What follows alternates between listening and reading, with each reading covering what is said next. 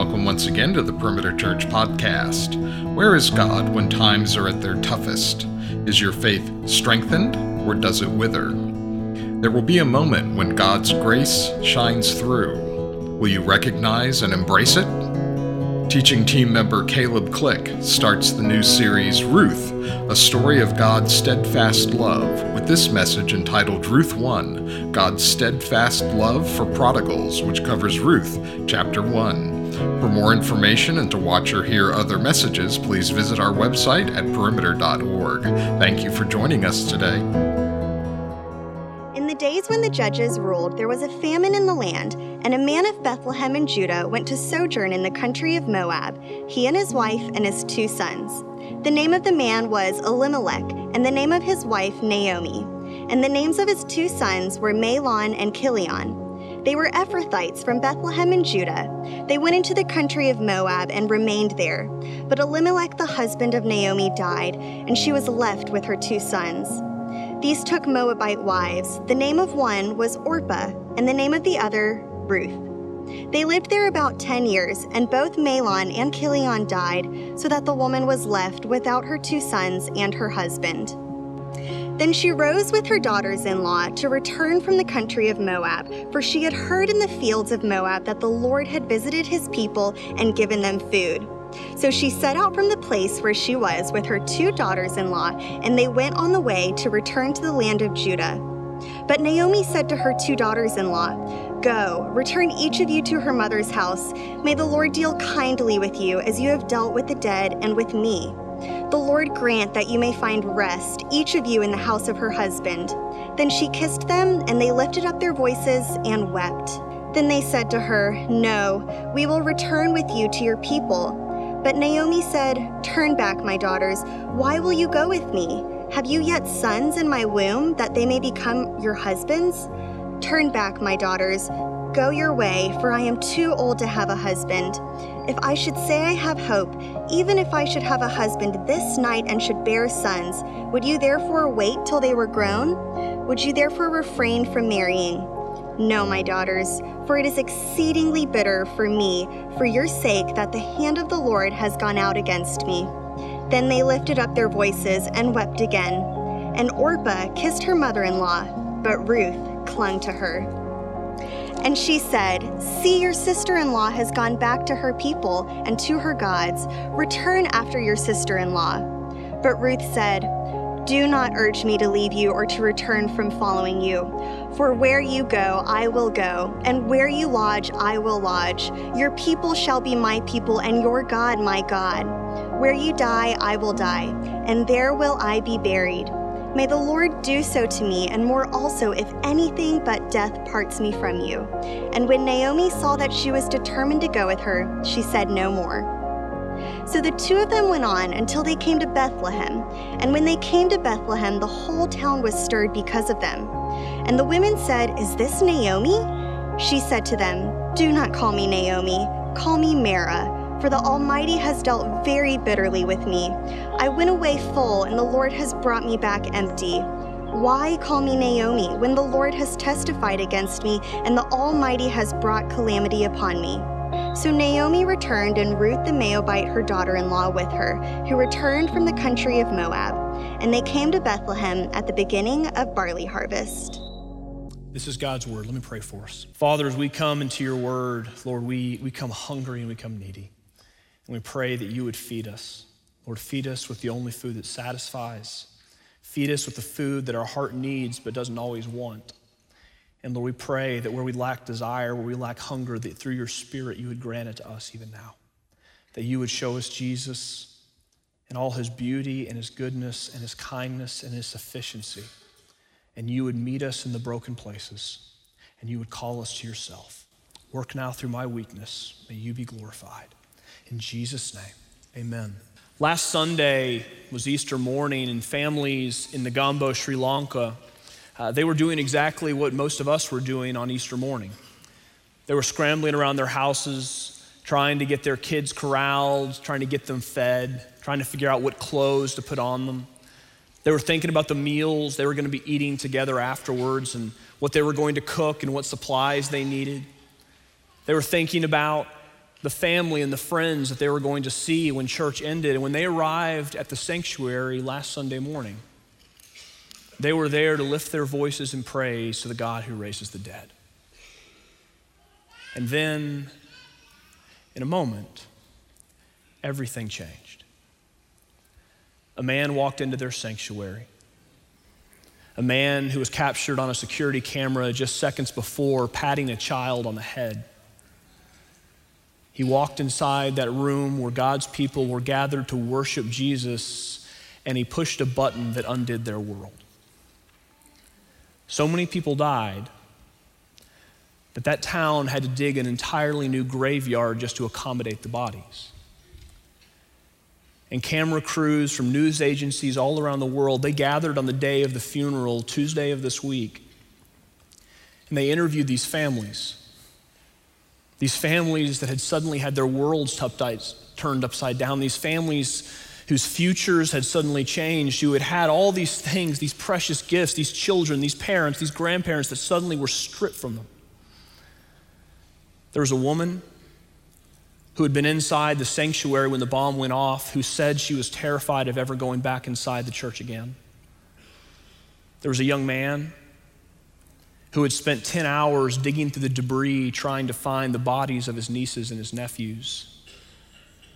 There was a grandfather, a man who lost not only his only son, but every single one of his grandchildren in that moment, who sat there and looked at the camera and said, "I cannot bear this, I cannot bear this, I cannot bear this."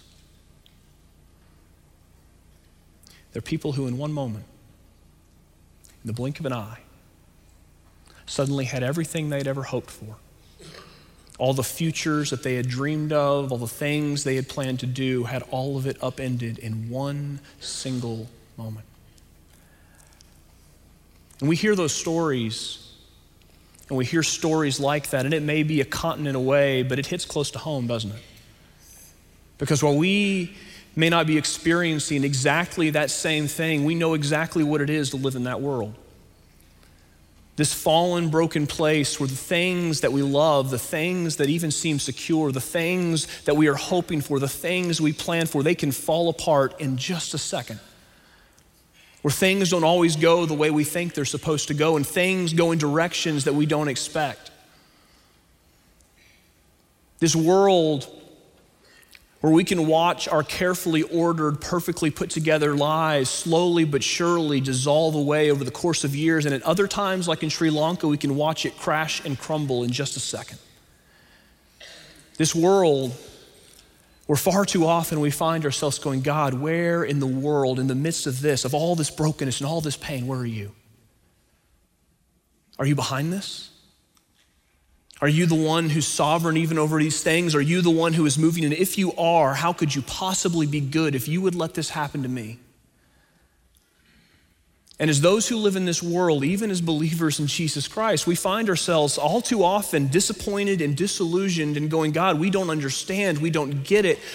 How could this even be redeemed? What could you possibly be doing here?" And what is so gloriously good about the book of Ruth is it speaks to that world. This is not a book about a far off place or a distant land. This is a book about the world that you live in.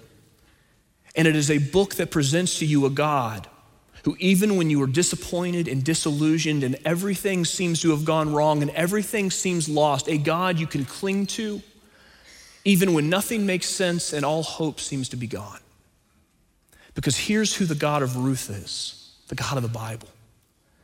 He's a God who clings to his people in steadfast love, even when they don't cling to him. And you see it in the story of the woman whose family we meet in these opening verses of the book of Ruth. A disappointed, disillusioned woman who has seemingly lost everything. And she's lost it all because of a choice not made in faith, but a faithless choice. The very first verse of the book of Ruth, the writer immediately orients you to what's going on. He says, "In the days when the judges ruled." which tells you a lot of things that you may not realize right off the start, but if you were an ancient Israelite and you heard those words, you knew immediately the setting you were running into. This was a time in the life of God's people where there was deep and profound sin, where God's people were running from God over and over and over again. And it's this time when God has delivered his people into the land. He's brought them out of Egypt. He's given them the promised land. He has conquered their enemies. He's given them dominion. And God has said to his people this: hold fast to me. Cling to me. Give me your hearts. Give me your lives. Where I lead you, there you will go. Believe in my promises. Trust in me. And if you do, I'll bless you. This land I've given you, it will be fruitful. Food will be plentiful. Peace will be what you know, and I will dwell in your very midst. But if you don't hold fast, then the land will be barren, and food will be scarce, and war will be common. In my hand, it will not be for you, it will be against you. And if God had stopped there, Israel and us with them, we would have absolutely no hope. But God doesn't stop. God says, and if you fall, when you fall, if you call on my name and you confess your sins, I will forgive your iniquity and I will always save, because that's who I am. And when you open the book of the Judges, you find a people who are hearing God, even as he did from the very start, calling them to give him their hearts, and over and over, they keep saying no. And God does exactly what he promises he'll do. His hand come against them to discipline them, and when they cry for help, God, in his mercy, he delivers. He sends these men called judges who save God's people in their time of need, and this cycle just repeats itself over and over again, the sin of God's people getting worse and worse and worse, until finally the cycle shifts in this one key piece. The people of God, they sin and they're disciplined, but they stop confessing. They stop calling on the Lord to deliver, and then God, because he's more merciful than we could even imagine, God, he saves them anyways, because that's who he is. And the writer of the book of Ruth, he's telling you in the very first verse exactly what part of that cycle you're in. He says, in the days when the judges ruled, what is happening? There was famine in the land. The land was unfruitful and the food was scarce, which tells you what? Israel is in sin. And not only is Israel in sin, but the family to whom you're introduced in these opening verses, they're in sin too. Because what is their response to God's discipline? Israel has sinned. God is disciplining them because of the famine, which means you're supposed to do what? Cry to him. What does Naomi's family do? It says they went to sojourn in the land of Moab. Now, if you're an Israelite, that's the alarm bells that should be ringing in your head. Because Moab's not just another country. This is not just you visiting another church on a Sunday morning or going to hang out at your cousin's house with people that were friendly to you and would support you and care for you. This is a nation that God has warned his people about. They're not one of the nations that God has said are to be utterly destroyed, but they are a people that in Deuteronomy 23, God has said they are excluded from the assembly of my people, even to the 10th generation. And here's why. From the moment God's people entered the promised land, these are a people who have been hostile to them. They've tried to get their prophets to call down curses on God's people. In Judges chapter 3, after God's people are in the land, have conquered the land, the Moabites are the ones who are actively oppressing God's people. This is a nation that is hostile to God and to his purposes, and not only that, but they are also a living, breathing spiritual danger to the people of God. Already, in the story and in the life of God's people, they've led God's people astray, not to hold fast to him, but instead to go and to chase after other gods. And it's been their women in particular. The alarm bells should be ringing. You shouldn't be able to hear anything else, because what does Naomi's family do? They not only do not cry to God, But it says they sojourned in Moab and then they remained there. And when Elimelech, the husband of Naomi, dies, it says they not only remained, they lived there 10 more years. And what do the two sons do? They marry Moabite women. This is a family that, just like the rest of Israel in the book of the Judges, they are doing what is right in their own eyes. And they are living, even though their father's name is Elimelech, which means my God is king, they are living as though God is not king and they are.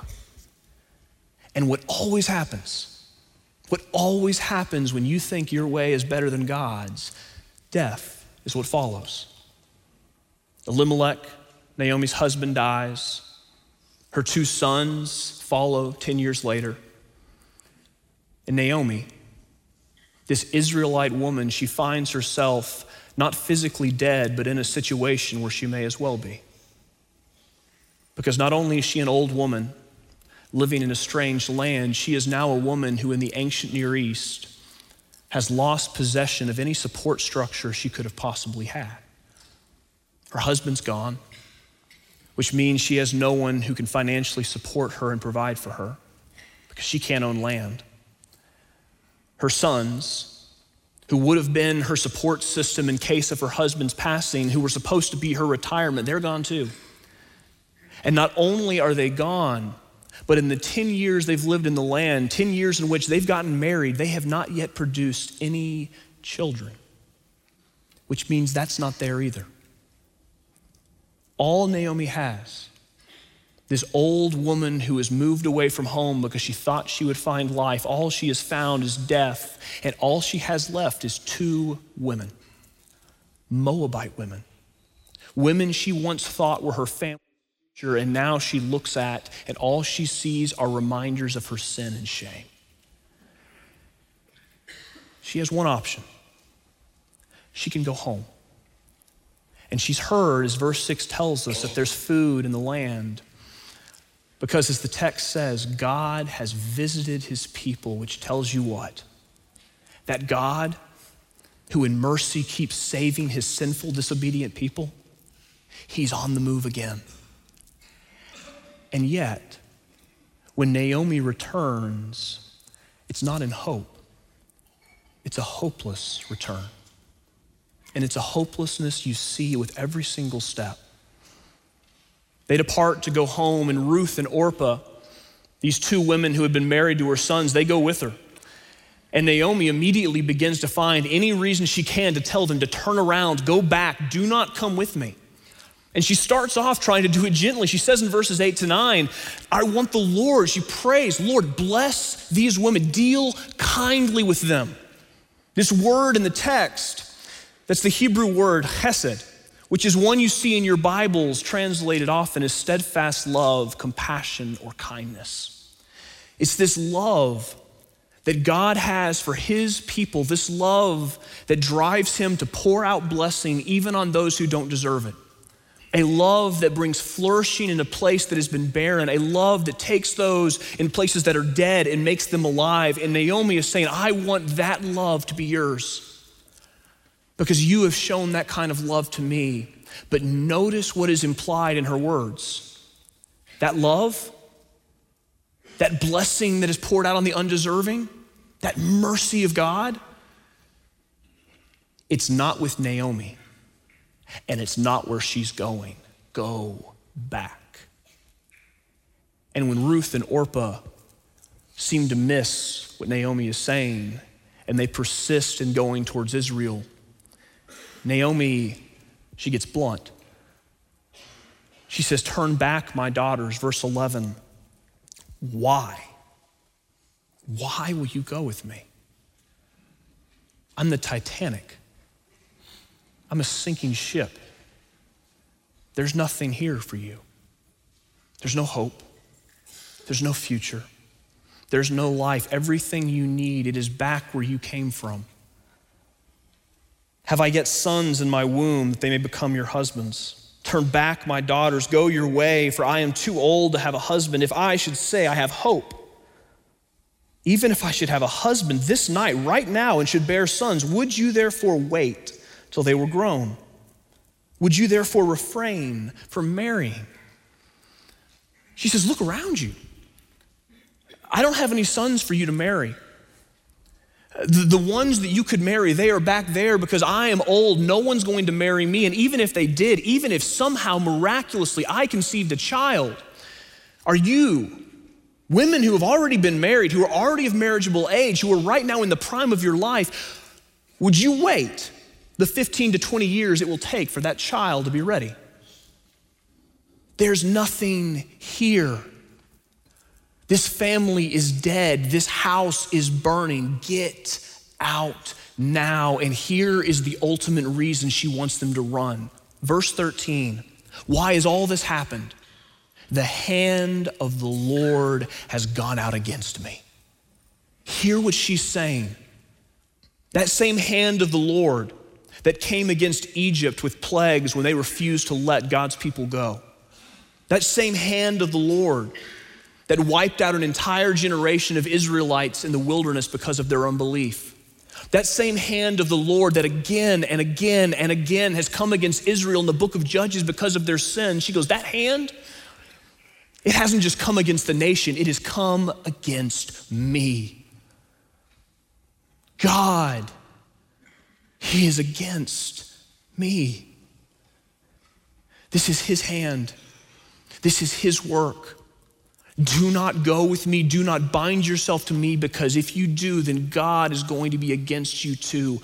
Get away. She looks at God, this God of chesed love, this God who offers His mercy to the undeserving, and she sees none of that for her. She sees wrath. She sees condemnation. She sees death. She's a woman whose choices have had consequences, and those consequences are more than she can bear. And she sees no way in which it can be redeemed, and she is a woman who is convinced that God is not for her but against her. Orpah hears that, and she does what any reasonable person would do. She turns around, and after weeping on Naomi's shoulder for a moment, she leaves. But not Ruth. Verse 14 says, Ruth clung to her. That word, that may not seem that significant to you. To us, we hear that and we just think of a physical embrace, that someone has grabbed a hold of somebody else, but there's something far more being conveyed with that choice of word. That word clung is a Hebrew word that's been used throughout the Old Testament, and every time, almost every time, with a very specific meaning. It's the word that's used in Genesis 2. When God creates man and woman and He designs the institution of marriage, and He says in verse 24, a man shall leave his father and his mother and hold fast, cling to his wife, and the two shall become one flesh. It's a word that shows up in Deuteronomy 10 and 13, and also in Joshua 23, where it's in reference not to the covenant that is made between a man and a woman in marriage, but between the covenant that is made between God and His people. It is a clinging that takes place at the level of the heart, where you are intimately connected with that person and their journey becomes your journey, their life, your life. She is looking at this, and Naomi knows exactly what this means. Ruth's clinging to her. This is a covenant promise. It's an act of faith. And you know it because look how Naomi responds. In verse 15, she says, see, your sister-in-law Orpah, she's gone back to her people and to her gods. Notice this, return after your sister-in-law. She says, go back. Your sister-in-law is the smart one. Go back to your gods, because look what my God has done to me. Your gods, maybe you have a chance with them, but my God, you can see the destruction that He has wrought. Why would you ever come to Him? Go back. Get away. Your gods, they may be unknown, but my God is known, and what I know I don't like, and you won't like it either. Get away from me. And Ruth Hearing the faithlessness, the unbelief, the brokenness of this woman, Ruth says something that is absolutely remarkable. Ruth doesn't change her mind. And what she did when she clung to Naomi, she now speaks into being with the words of her mouth. Verse 16, do not urge me to leave you or to return from following you. For where you go, I will go. Where you lodge, I will lodge. Your people shall be my people. Your God, my God, where you die, I will die. And there I will be buried. May the Lord do so to me and more also, if anything but death parts me from you. Hear what she's saying here. Naomi is saying, go back. Your support structures, they're back in Moab. I can see what you would receive there. Your family is there. Your friends are there. Your community is there. There is food there. There is life there. Go back. The path forward is right there in front of you. You can see it, taste it, touch it, feel it. And Ruth looks at that same situation and she goes, yeah, but I wouldn't have your God.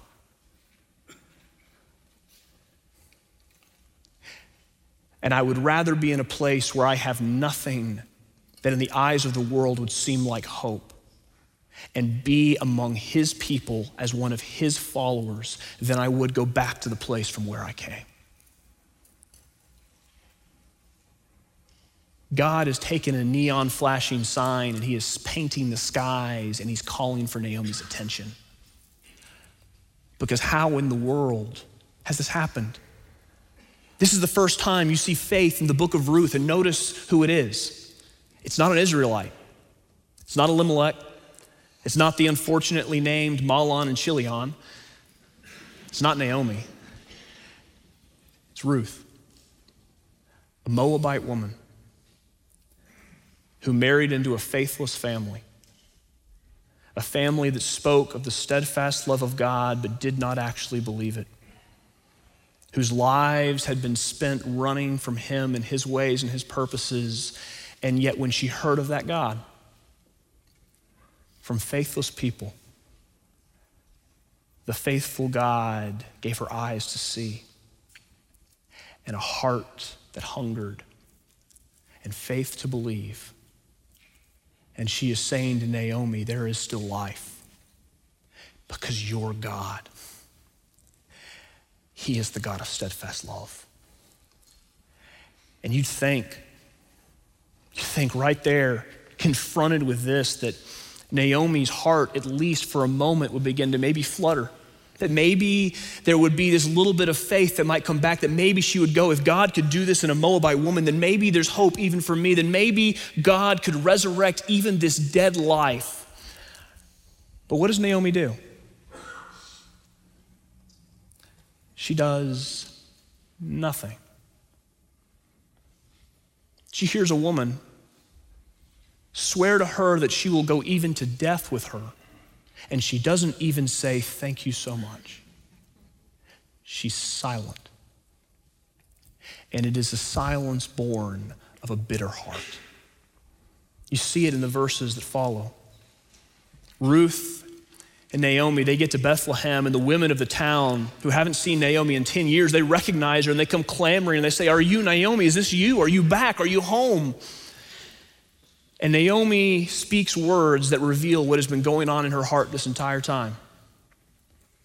She says in verse 20, do not call me Naomi, which means pleasant. Call me Mara, which means bitter. For the Almighty, and notice that name, the Almighty, God Almighty, that's a name that God has used in the life of his people before. It's a name he used with Abraham when he promised Abraham that he was going to give him a child, and Sarah was barren, and Abraham looked around and said, there's no hope here. There's no possibility of us having a child. My wife is old. I am old. We are infertile. And God said, no, it's going to happen because God Almighty has spoken this to you. It's what God uses to identify himself as the God who can take even dead, broken people and he can breathe life back into them. He can do what is not humanly possible because he's not human. He's God. But notice how Naomi uses that name. For the Almighty, who has dealt so kindly with others, he has dealt very bitterly with me. I went away full. I had everything I wanted. I was happy. I had a family. I had a future. And notice what she says next. And the Lord has brought me back empty. Why call me Naomi when the Lord has testified against me, and the Almighty, there's that name again, has brought calamity upon me? She's saying, I was happy. Everything was good. Everything was the way it was supposed to be. And then God, he ruined it. He destroyed my life. He has brought not goodness, not blessing. He has brought pain. Call me bitter. And you realize right here, this woman, she may be physically home, but she is spiritually very far away. Because she is looking at these circumstances and she is looking what has taken place in her life and what she feels in her heart. It is not love for God. It's not even indifference to God. She hates him. And notice what's missing in this.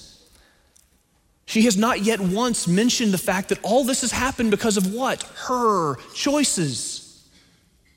And not only that, but what else is missing? She does not mention Ruth. She can't even see her. This is a woman whose heart is so bitter she cannot see the gift of God staring her in the face. She hates God. Maybe that's you this morning. Maybe those aren't words that you have the guts to speak out loud, but maybe those are words you've spoken in your heart. Because you look at your life and you say, I was full once, or at least I felt like it. I had the things I needed in my life. I had what I wanted. My future seemed set. I had plans, I had dreams, and then God took it all away. And now I'm empty. And whenever I hear people talk about the goodness of God, the grace of God, I just find myself wondering why he never showed it to me. And in your heart, you don't love him. You're not even indifferent to him. You hate him. If that's you, do not miss what God is doing in the book of Ruth. Naomi hates God, but he does not hate her. And he doesn't hate you. Because that steadfast love that she has spoken of but she doesn't believe, it's a steadfast love that has been chasing her down the entire time. And the God she thinks is against her, he is revealing himself to be a God who is more for her than she could ever imagine. A loving God who in steadfast love has grabbed hold of her life already. She just doesn't see it yet. Because what happens in the book of Ruth? It's not just Ruth who has clung to Naomi, is it? It's God. Because what does God do through this Moabite woman, this unlikely person that should never have been a part of the people of God, yet somehow miraculously is, this one who willingly left behind her country and her place to enter into another country with another people, this one who left behind everything that was safe to suffer with a disobedient, faithless, hopeless, bitter woman. What does God do? He pours out blessing on someone who doesn't deserve it.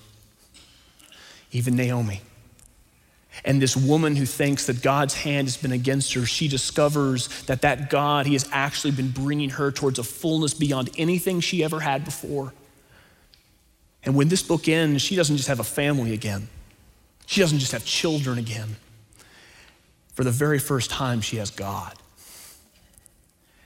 And there is fullness there, the likes of which she never could have conceived. And here is what should make your heart sing, because it makes mine sing. That same God who grabbed hold of her, he has also grabbed hold of you, also through Ruth, because who comes through that woman's line? It's not just King David. It's a king unlike any other. A king who, like Ruth, would leave behind his own country to enter into one that was not his own. A king who would willingly leave behind his own people to enter into the lives of a faithless, hopeless, and bitter people. The eternal Son of God who dwelt before the throne of his Father in heaven, who descended and entered into space and time and history and took on human flesh, who is so identified with you in that manner because he wants to be able to say to you what Ruth said to Naomi: where you go, I will go. Where you dwell, I will dwell. Your people will be my people. Your God will be my God. And notice this: where you die, I will die also. A king who so identifies with his people that he enters into the very death that their sin deserves. Not so that he could wallow around in our misery with us, but so that he could pull us out into his resurrection life and give us a fullness the likes of which we never could have known before. Because we've been restored to the God who made us and made us for himself. And not only that, but these lives that are so perishable that in a second can be taken away, we would share in a life that is not perishable but imperishable. A life that doesn't last for a moment, but a life that is eternal. And all of that, it comes in only one manner, and that is through this King, Jesus himself. The Apostle Paul saw it. In Ephesians 5, Paul, he quotes those same verses I quoted earlier from Genesis 2. A man shall leave his father and his mother and hold fast, cling to his wife, and the two shall become one flesh. And then Paul adds this extra little phrase. This is a profound mystery, but I tell you it refers to what? Christ and the church. This is a God who in Jesus clings to faithless, hopeless, bitter people and does it not to condemn them, but to save. When I was in high school, there was a movie that was really popular with my friends, this M. Night Shyamalan movie called Signs. And if you remember this film, it was a movie that on the surface was about an alien invasion. But when you watched it more closely, you realized it was actually a movie about faith.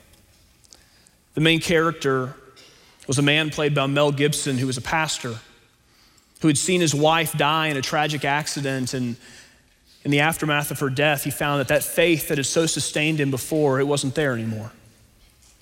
Because everything seemed random. Nothing seemed to have meaning. All of it seemed meaningless. Everything was painful and broken, and there seemed to be no hope of redemption. But as the movie progresses, this pastor suddenly begins to realize that the things that seemed so random, they really were anything but.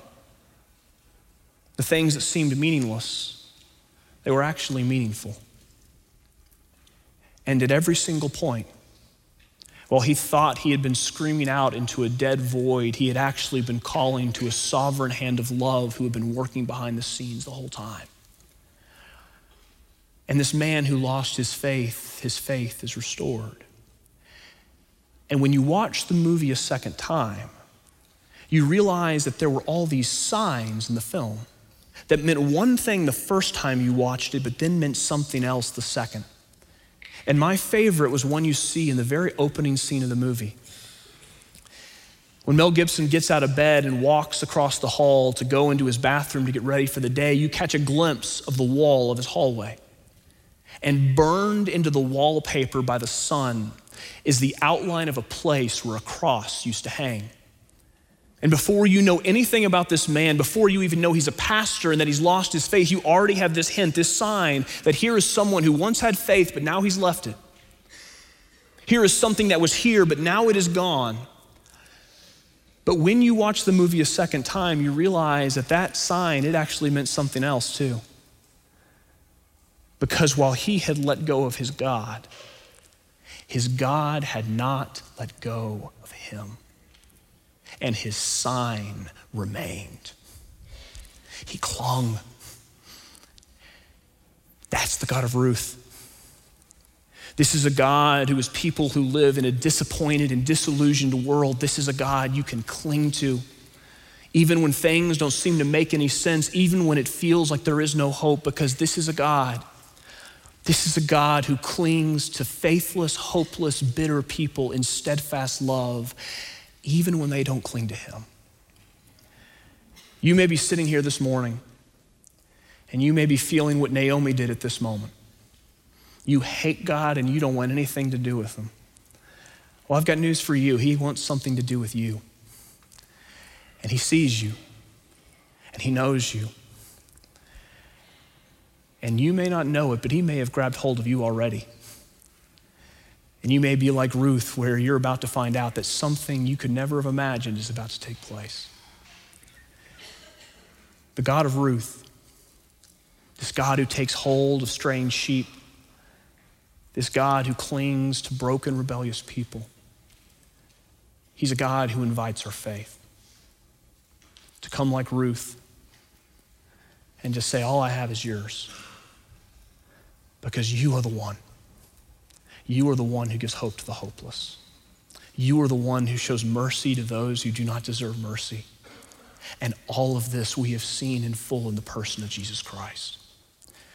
That's the God of Ruth, and that's a God worth clinging to with everything that we possess, because he is the one who has clung to us in Christ. Let's go to him in prayer. Father, we're so grateful this morning that we have a God of steadfast love and mercy. We have a God who clings to broken people and a God who gives hope when it seems as though there is no hope. And you are a God who in love loved us when we didn't love you. And Lord, we don't have any hope apart from that. And we pray, Lord, that even at this moment, you would take our own hearts and you would awaken them to the heights and the depths and the lengths and the widths of the love you have shown us in Jesus. That, Lord, where our hearts are dead, you would speak life. Where they are straying, you would bring them home. Where they are wandering, Lord, you would restore them to your ways and your path. And Lord, in every way, you would take these empty lives of ours, these lives that maybe to us feel as though they've been stripped bare by a God who hates us, and we pray instead that you would open our eyes up to the fullness of life we have received in Christ, so that we would be bitter no more, but instead grateful and worship the one who clung to us even when we did not cling to him. We pray all this in the precious name of Jesus our Savior. Amen. You've been listening to the Perimeter Church podcast. Perimeter Church is located at the corner of Highway 141 and Old Alabama Road in Johns Creek, Georgia. Please visit our website at www.perimeter.org for more information, to give us your feedback, and find other messages from our teaching team. Thanks for making this podcast a part of your day.